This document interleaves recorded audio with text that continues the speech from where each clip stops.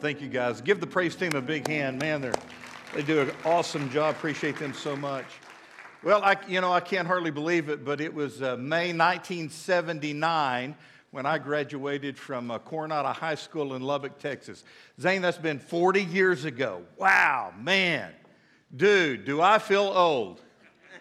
Not really. I'm feeling pretty good, to tell you the truth, man. And I look back, Gary, 40 years ago when I graduated high school, 619 in that graduating class.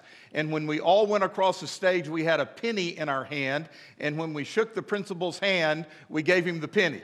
So he had 619 pennies. They were in his pockets and all over the floor by the end of that graduation. You know, I think back on those days, seems almost like yesterday, but what I wanted most in life was a 1979 black Trans Am, because, I mean, that was the cool car to drive, right?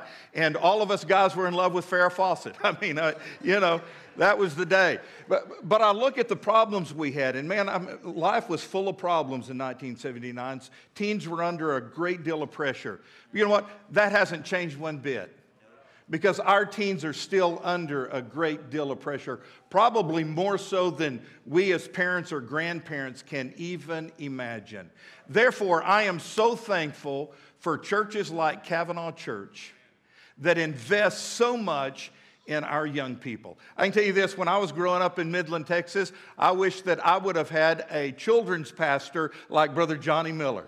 Isn't Johnny the best? I mean, I love the man, and he is so good to our kids. And then in Lubbock, Texas, when I was in high school, I would have given anything to have had a youth pastor as cool as Brother Nathan. Man, I wished I would have had, but we didn't have a children's pastor, we didn't have a youth pastor. I'm glad today at Cavanaugh Church that we have great children's pastor and a great youth pastor. They do such a magnificent job. And then when they promote up to merge, Devin is there to role model for them. And I'm so thankful for the ministry we have with our young people. Well, this is graduation Sunday. And as I did last year, I asked Brother Nathan to come and preach. And he's going to do that right now. Y'all give Nathan a big round of applause as he comes. And let me tell you, Nathan is dressed up today. Look at his shoes. He's actually wearing real shoes, all right? Man, that's awesome, dude. Bless you, buddy. Love you, man. Zane, my shoes are from Express. Oh, yeah. It's for the slim fit guys like me, that kind of clothing store. So, but man, I'm so excited. My wife can attest to this, I started trying to prepare for this outfit yesterday right after the storm hit. So I was like in the bathroom mirror. I went out to the garage, got another one. I had different angles throughout the house, and Jed kept getting in the way. It was ridiculous. But I was preparing for this moment. It's not necessarily for you. It's for me. Because I was informed a couple weeks ago that when we go to Puerto Rico on our mission trip, we just can't wear flip-flops. Come on. I went out of my way to get flip-flops the same colors that they have on their flags. So I was trying to be respectful and everything, but just didn't work out. Anyways, but man, I am so honored and pumped to be able to speak this morning to you guys. Thank you again, Brother Will, for this opportunity. I love this time of year because I get to see these teenagers and college students kind of just go on to that next level. It's kind of cool to see that because they have no idea what's coming for them. I mean, the day they graduate high school, I think that's like taxes. It's about that time now, and start to adulting, that kind of thing. It's really cool to see, and the overwhelming amount of prayer that I've had for this particular group of students this year has been off the chain. I have been to several of their graduations now. I have teared up as they've walked across the stage, and I'm just so ready to see how God is going to use them as they go on in their life. My senior year, I didn't have a lot of confidence in myself, and to see the kind of confidence that they have in the academic careers that they have already placed down is just fantastic, and I know that they're going to do well. My senior year was full of bad decisions. All right. Last year, I've been told so many times, like, Nathan, the pig story was great from last year. Remember, I kind of shared a story, one of my senior pranks.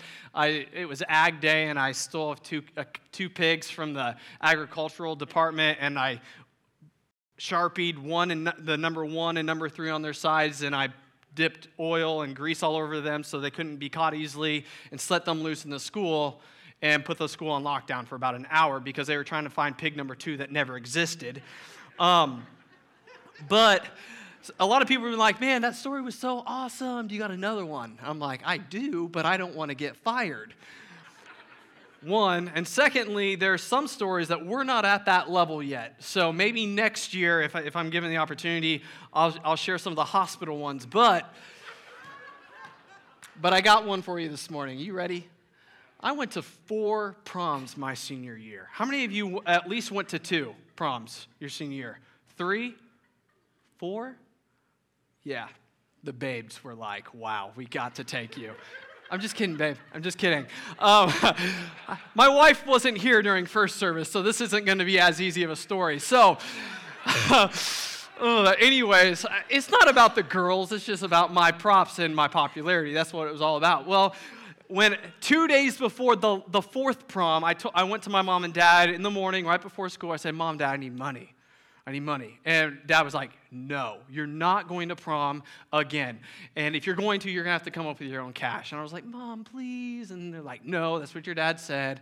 And so my mom still slipped me some cash. It was fine, perfect. But it wasn't enough. And I needed to buy my prom date a corsage. All right? Corsage, little flower things that go on the wrist. So I needed money. So I went to school complaining, like, my dad's not being fair. You know, he's paid for 3 proms. He won't pay for the 4th one. I need cash. I need $25. And one of the guys next to me, the couple lockers down, was like, hey, do you have any animals? I'm like, I ain't no farmer, but I at least got a cat. So the family cat, that is. It's not necessarily mine. And it wasn't necessarily the family's. It was my sister's. All right? But I said, yeah, I have a cat. I can give you $25. And he said, deal. Shook hands on it, gave me $25, and I gave him the cat without my family or sister knowing. And prom was awesome. My date loved her flowers. It was awesome. It was the wrong color, but who cares? And that next Monday morning when I got to school, he came up to me. He's like, dude, I got to show you something after school. Will you come by? And so after track practice, I ran to his house, literally ran to his house, because then my house is 2 miles down the road. I just ran home every day.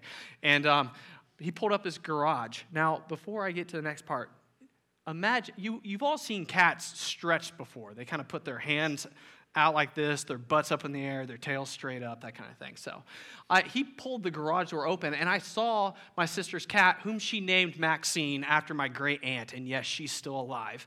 I don't know how. Anyway, so Maxine is stretching on the table. I'm like, okay, cool, Maxine. Went to walk towards her, and then I noticed she wasn't moving. He taxidermied her. Yes, he killed my sister's cat and taxidermied her right there just for practice. And I don't know, and the thing is, Maxine was his first and last subject. It was like, oh, I wasn't very good, so done with this. And he ended up opening a tattoo shop, and those aren't good either. Anyway, so the thing is, though, he taxidermied my cat. And I'm like, oh my goodness, this can never, ever leave this garage. And he says, okay. And so a month goes by. A month or 2 goes by, and I remember coming home because my senior summer, I worked in a foundry all summer, and it was awesome. And I remember coming home after taking a shower, lay down on the couch with a paper plate full of pizza rolls and a large 2-liter Pepsi, and I was just watching CSI Miami. I love that show. Any CSI Miami fans? Yeah, some of you don't know what that is. Okay, all right. Well, anyways, the lead investigator was Horatio, and he had some swagger that I always coveted, okay? It was amazing. So I remember as I was watching that episode, my mom comes into the garage door because she's out mowing, screaming and crying. Maxine, I have found Maxine. And I was like, oh no, she didn't. And so I went out to where she thought Maxine was, and sure enough, there was something there. It wasn't Maxine, but my mom, no comment. She thought it was. And she was mowing the other side of the country road. So I don't know why, it was weird. And it was clearly roadkill, but it was not Maxine. It was a raccoon or something very furry, or not as furry as what it could have been, but it was there. And I said, oh, Maxine, Glad we have some closure on this one. So I went with it. We buried that item, that thing, behind our pole barn. And for about 6 or 7 years, my family thought Maxine's resting in peace back there. Until my wife ratted me out. It was within our first year of marriage, so I guess she could get away with it. I don't know what she was thinking. My parents had brought me like all these newspapers that my mom collected from like 9/11, like 3 or 4 baby shoes that I used to wear that would never ever meet today's fashion standards, and several wanted posters that I had made when I was in the 6th grade of a cat that I lost. His name was Peyton, which was Maxine's brother. And she lost it. She's like, you have to tell them. There's no way she's giving you these memories. So she ratted me out right there. And I was like, you guys can never tell Krista. My mom and dad thought it was hilarious. And I thought I was going to get scolded because I openly lied to my mom and dad. And I would have done it again because I was afraid for my life. And so a couple years go by.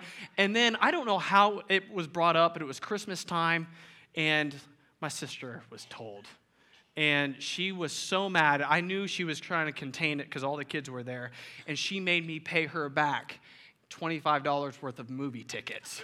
So I think she bought The Greatest Showman. Anyways, there's my story. I taxidermied my cat for prom money. Any of you juniors out there, it gets you money. So for next year. All right. Let's get to the actual substance of why we're here today. I'm so, again, thankful for this opportunity to preach this truth today to these graduates. I was going back, I was really praying about what I was going to be preaching. And so I decided, and I felt God tug on my heart to just kind of go back over some of the lessons that I had taught over the last couple years to this particular group that they would have heard from me up in Blaze. And so what I did was I went through a couple old lessons, and I grabbed out some of the things that really meant a lot to me as I was preaching them, and I really want to kind of reiterate a little bit today because I think they're important. So a couple of those lessons, and one of those lessons is this. One, that you know the truth that you have been taught here in this church. And not only do you just know it, you live it, and you hold it close to your heart. This is the truth that you've been taught here, and it's the gospel. It's the good news. 1 Corinthians 15, 1-4 states this, a description of the gospel message. Now I would remind you, brothers, of the gospel I preached to you, which you received, in which you stand, and by which you are being saved, if you hold fast to the word I preached to you, unless you believed in vain. For I delivered to you as of first importance what I also received, that Christ died for our sins in accordance with the Scriptures, that he was buried, that he was raised on the 3rd day in accordance with the Scriptures. And later on in his second epistle towards the Corinth church, he says, for our sake he made him to be sin who knew no sin, so that in him we might become the righteousness of God. There is eagerness here. He wants this church to know, hold fast to this truth that I have preached to you. Just like what Paul did with this church and teaching what was the most important thing. I believe we as staff and here in this church, if you're a Sunday school teacher and involved in any sort of way of ministry, getting that gospel message to the people that are under us is super important to us, and we want them to know that. It's not just something that we want them just to know while they're here, but it's something that we know should be the very foundation of their lives. Everything in their lives will stem or should stem from this basic truth. And I believe Paul wanted this church and this truth to be known, and I want that to be known amongst our graduates today. You will never, ever experience a day where you will not be in need of the gospel. Every single day when you wake up, you will depend on this word. So know it, live it, and hold on to it tight. Because again, like I said, there's a little bit of warning here. As I read it, that's kind of just what I get, an emphasis on eagerness of knowing and holding on to the truth. If you hold fast. And I think maybe part of the reason why he's saying this is because he knows the enemy. He knows what the devil can do. He will do anything to decrease our trust in this truth as much as possible. I mean, he will do it in big portions. He may blindside you with a huge event in your life, a big crisis, or he will gradually chip away at it and you not even have a clue he is doing it. He will do that. And I stay on the stage believing today that you just can't simply lose your salvation, but I believe the devil can manipulate your mind through a bunch of garbage. There's my New York garbage, word. Just throw so much right in your life that he will convince you to walk away from the truth. I believe that. We lose our cell phones, we lose our keys. I lose those very frequently. That's not what I'm talking about. I'm talking about a blatant walk away, because the devil and this world will toss so much stuff at us that we will find this most important truth silly. And we just have to be careful. But speaking of the world and our culture and our society, it has many views as well. And it will toss very many different ulterior ideas at you. You're going to be met with different ideas, students. You will. You're going to go to college. You're going to be going out into the workforce. You are going to be presented with lots and lots and lots of different ideas. And here's what I have to say to you. That's okay. Just be ready. That's why it's so important that we have always emphasized that you dive into the Word and you really study and you know this and you let this be concrete in your life. Don't just think that the little YouVersion verse of the day pop-up notification is going to be good enough for you. It's not. Dive in more than Sundays, more than Wednesdays, because me, Brother Will, Jason, Johnny, Devin, whoever, we can't teach enough on those 2 days alone out of the week, the amount of stuff that you need to know. That's why Monday, Tuesday, Thursday, Friday, Saturday is so important that you make time and build habits to get in the Word. So here's what I want you to say. Of all the ideas and all the different philosophies and the different truths that this world is going to toss at you, I never ever want you to think that when it comes to your decision making on what is right and wrong, that you have to be rushed by anybody to just simply accept anything that anyone says. You don't have to be rushed. This world will expect you to say, whoa, we did all the research. We know, we've got degrees. We know all the behind the scenes. Just simply accept what we say. And I say, hold up. You don't have to do that. You don't have to do that, especially on big issues like what's right and wrong. You don't have to do that. And our culture has fed a monster about believing in it with just your feelings and not really thinking things through. And you see it. It's bled into our news stations, into our politicians, your college professors, your coworkers, groups of friends that you've known for years. They'll be persuaded just as much as you. The thing is, what is right and what is wrong, you got to make sure it's true. You got to make sure it's true, because what is true is totally different to this world, to what our worldview in Christianity. You can put any truth claim to test, and I'm going to throw it just a little bit here at you, but I want you to understand, you don't have to be rushed. You can investigate. You can do the research. You're going to be presented truth claims here and there, left and right, all the time. And what you need to do is make sure that the facts behind those truths make sense, like a lawyer entering into a courtroom. As they put all the facts and the crime scenes and the witnesses and the testimonies, everything together, they're getting all these facts. They're making sure all the answers and all the facts are doing two things. One, that they're corresponding with one another. They're compatible with each other. They match up. They all make sense. And then secondly, they're making sure that there's a coherency and synchronicity amongst all of them, that they're actually completing a big picture, kind of like a puzzle. Like you get all the puzzle pieces lined out, but then you want to make sure that the box is saying what the image is that you're trying to put together. You got to do that with any truth claim. You can do it with Christianity too, and I offer all the constructive questions about that too, and I would offer to do the same, because it will match up. And then you got to take those facts in that picture, and you got to make sure that it's consistent and adequate, and it has some sort of relevance, logical consistency, empirical adequacy, experiential relevance, that there's some sort of application that all these facts can be put to, and that it's just not hogwash and just a make-believe session on, oh, this could work on paper. Just make sure that it works entirely. And then You got to make sure that truth claim matches up and is in line with what you know of the four basic human questions that every worldview deal with. That is of origin, meaning, morality, and destiny. Where do we come from? What is our meaning in life? What is truly right and wrong? And what is our destiny as human beings? And what the thing I love about Christianity is that when you put the worldview of Christianity and the gospel message and everything that the Bible says, everything is consistent, everything is perfect, and nothing is out of place when you do that. And guess what? I'm not just saying that because I was told something from a pulpit. I was preached that message. I was told from the pulpit. I was taught, and then I went home and I did the research myself because I had questions that I needed to put through the same ringer. And guess what? God provided all those answers, and I was able to investigate the truth for what it really is. But make sure that you investigate the truth claims that are going to be thrown your way, because it's not going to be right all the time.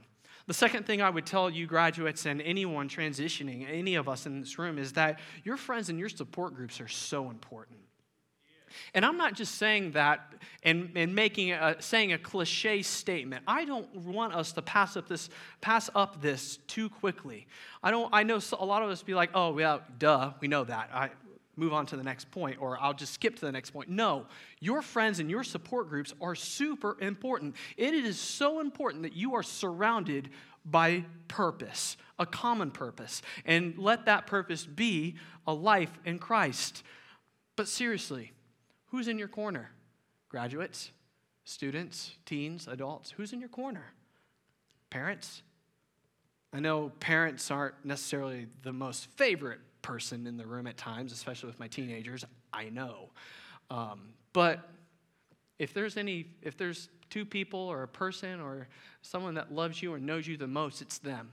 And I believe that they're definitely worth the phone call. They're definitely worth the accountability. They're definitely worth the love, because they're not just there for you. You're there for them as well. And that the value that they have and they see you as, you have to realize that. They love you and they want to take care of you. And high school and moving out is not just the end of that relationship. It's taking them into college, and it's taking them all throughout your life and making sure that they know what's going on. Call them. My dad always told me growing up, I'm not going to be your friend. I'm going to be your dad. And because of that, I have an amazing friend of my dad today. I do. Your guardians, your grandparents, your brothers and sisters, an uplifting and encouraging friend who is in your corner, a pastor, a youth pastor, a children's pastor, any of us on staff here, we'd love to be in your corner. Who is in your corner? And I ask that question because the friendships and the relationships that you have will make or break you. It's so important that as you meet people along the way, that you are careful on who you allow to influence your life. We're going to be called to be a light and a witness to all kinds of people, but I'm talking about letting them in, educate you, influence your life in major significant ways. Who you get advice from and so forth is absolutely critical. Play your cards close to your chest. I'm serious when it comes to that. Our Lord and Savior modeled this very, very closely, too, to the exact same thing. In Mark 14, 32 through 35, in the Garden of Gethsemane, this is what that says. And when they went to the place called Gethsemane, he said to his disciples, "Sit here while I pray." And he took with him Peter, James, and John. Okay, so you have Judas that's left the scene. He went off to betray. So you have a group of disciples there, but out of the group of disciples, he pulls Peter, James, and John, okay? He brings them a little bit more closer. And as Jesus is about to take on the greatest trauma and moment of his life, as it says here, he said to Peter, James, and John, "My soul is very sorrowful, even to death. Remain here and watch." As he's shaking in the garden, as he's about to bleed blood, as he's about to face one of the most difficult times of his life, he pulled the top 3 people that he was closest to while he was on earth and in his ministry, and he says, "I need you guys to know what's going on. I need you guys to pray and watch over me as I do it." Anytime in the scriptures you see Peter, James, and John, they're always listed in that way. And what I'm about to tell you, and just kind of like how I see it, it isn't maybe necessarily the intent behind all the authors when they originally wrote this, but it's always Peter, James, and John. Every single time that Jesus is elevated, every time he is glorified, there's a major development, a transformation. It's always Peter, James, and John in that order, documented in all those situations. And this is what I've come to realize, that God wants us to be surrounded by people who remind us and encourage us of our ultimate purpose and destination. Peter, for example. Jesus renamed him as Peter, or Petros. It means a rock broken off of a cliff in the Greek, or in the Hebrew, it means a tablet or law, okay? James's name means supplanter or replacement of, and John means the love of God or the grace of God. Catch this. Peter, James, John. The law is going to be replaced by grace. Isn't that what happened on the cross? Isn't that what happened in Jesus' ministry? And he surrounded people, his life, with people that were going to remind him that. Law replaced by grace. Peter, James, and John. So you need to do the exact same. Your relationships are so important. Other scripture that emphasizes friendships. 1 Corinthians 15:33. Do not be deceived. Bad company ruins good morals. Proverbs 13:20. Whoever walks with the wise becomes wise, but the companion of fools will suffer harm. Psalm 1:1-3, and verse 6. Blessed is the man who walks not in the counsel of the wicked, nor stands in the way of sinners, or sits in the seat of scoffers, but his delight is in the law of the Lord, and on his law he meditates day and night. He is like a tree planted by streams of water that yields its fruit in its season, and its leaf does not wither. In all that he does, he prospers. For the Lord knows the way of the righteous, but the way of the wicked will perish. Proverbs 27:17. Iron sharpens iron, and one man sharpens another. That's what's really cool about our church, is that we are in life together. It's really cool. And all of us can be an encouragement to one another. It doesn't matter your age, how old you are, social status, etc., whether you're a smelly middle school teenager or you're an old person, prime timer, sorry.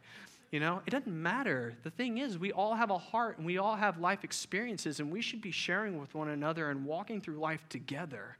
So don't take advantage and for granted of each other as a church.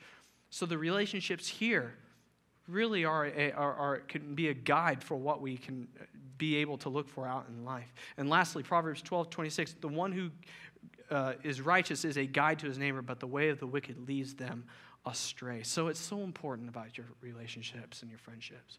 2 more points, and they're the shortest ones I've got. The third one is blessing people. As you go out into this world and as you're graduating high school and college, look for every single opportunity to serve and to bless people. You have the most amazing gift settled and sitting in the throne of your heart. Now it's time to let him work through your life and to bless and to serve people as you meet them. I broke this down for my teenagers when I gave this lesson. I took the word bless and I broke it down into 5 little things with each letter. And the B stood for begin your day with prayer for them. I'm talking about people you know, people you don't know. People that you know you're going to be sitting next to in the cubicle right there, or at the desk next to, or at your school, or in your college classroom, etc. All the people that you know you're going to run into. Start praying that when God, as God goes forth before your day, that he is already preparing opportunities that you can be a light and drop the seeds of the gospel into their lives. Because isn't that the biggest blessing they could ever have? So why not start praying for them and get started early, all right? And how about all the people that we don't know? Because you're going to meet amazing people that you've never met before. There's so many. Start preparing for softening of those hearts as well, so you can make a big impact in their life. The L stood for listen. Listening to other people's lives and stories. One of the greatest things and one of the greatest feelings that we can experience is when we're able to sit down and just spill our guts to somebody, to literally talk to somebody, whether we're going through a hard time or we just have something exciting to share. When we have other people listening to us, it feels really, really, really good, all right? How about us being that person that we're sitting across of and we're listening to their stories. Because let me say, people have it hard sometimes. People are going to need an open ear, someone to listen to them. And I believe being part of blessing people is listening to people's stories and not necessarily critiquing them like, oh, you shouldn't have done this, or let's go back and work on this, or you shouldn't wear this, etc. I'm not talking about that. I'm talking about just listening to people and letting them open up to us. Thirdly, to enjoy time with people. You're not just doing it, spending time with people out of obligation.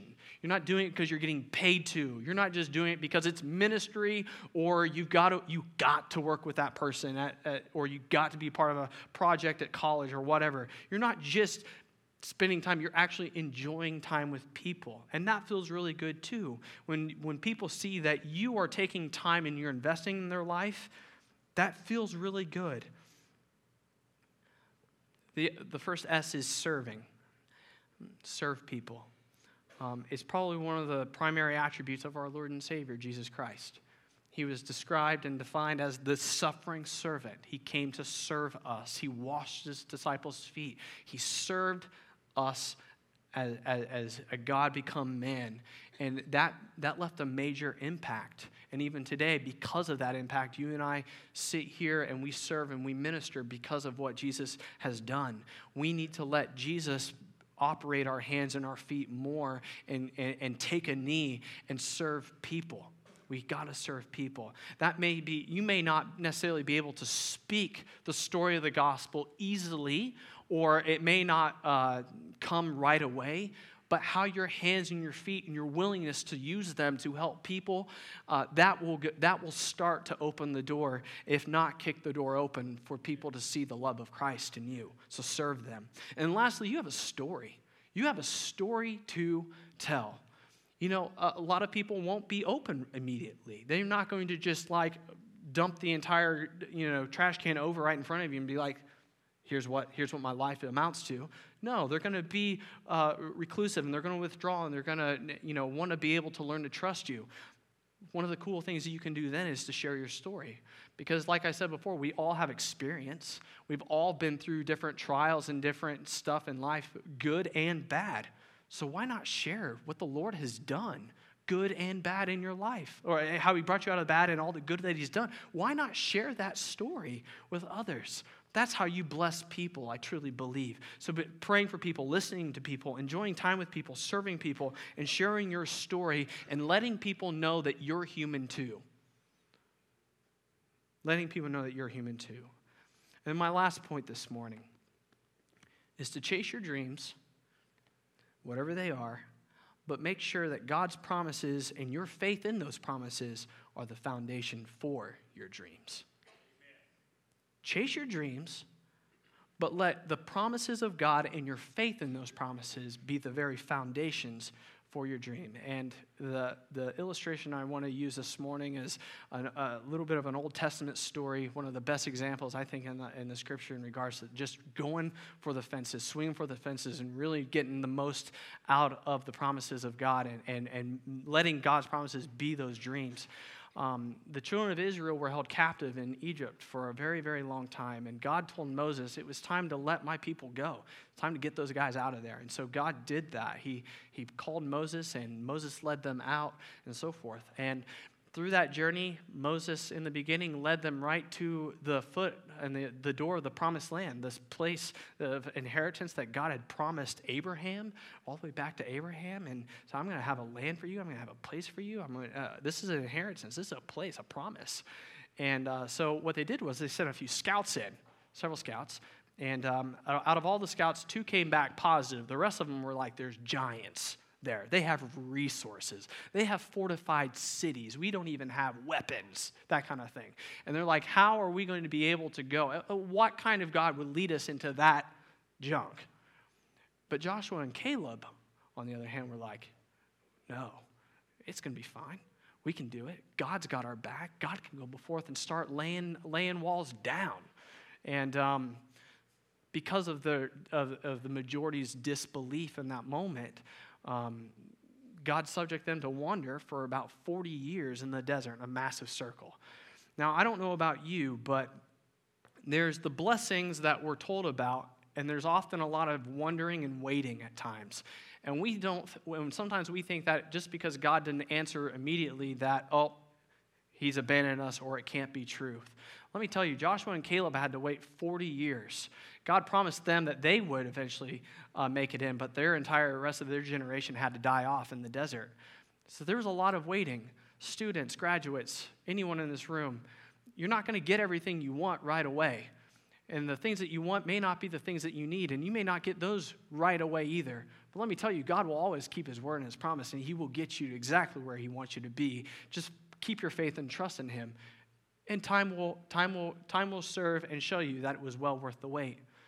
It was for Joshua and Caleb because they got dibs on land when it was that time. They were 85-year-old men, and they're like, we want this land over here, all that stuff. They're divvying out all the land to all the different tribes and everything. And Caleb comes up to Joshua, and he says, you know what? I know I've been waiting for a long time for that really nice stream, or that place that I thought would have been a good one for my farm. But see those mountains over there? There's still some giants that need to be slayed. And I know not only are there giants and they're more fortified cities and there's going to be more obstacles, and I know I'm an 85-year-old man, but I also know that there's a bigger prize there, and that's blessing. There's more blessing up in the mountains. And let me tell you, I think the faith of Caleb in that moment to pursue after his dreams of making sure that he got the most out of God and he aligned his dreams with the promises of God made a massive impact and made a change in his own family. His son-in-law, I believe, ends up becoming one of the major judges that's written about in the next book, and his daughter ends up believing so much and getting some major blessings out of that as well. So let me tell you, your faith in God's promises and how you pursue after your dreams will make an impact. So make sure that God's promises are the foundations. I love you guys, and again, I appreciate the opportunity. Graduates, I love you. I'm going to miss you. It's going to be good. I know it's not goodbye. It's not a funeral. What am I crying for? But you know what I'm saying. I miss you, and I just want the best for you. And I think I thank you for all your patience and all the sermons I preached, all the long sermons I preached. But I just want you to know, as a youth pastor, I wanted to squeeze every single drop of truth I could out of this so that you got the most out of it. Because I love you. I want the best for you, and I know that you're going to do awesome. I know that God's got a lot of amazing things that he's going to do in your life. But just hold on to the truth. Hold it tight to your life. Make good friends, bless people, and chase after your dreams and the promises of God. Love you guys. Brother Will, that's all you, man.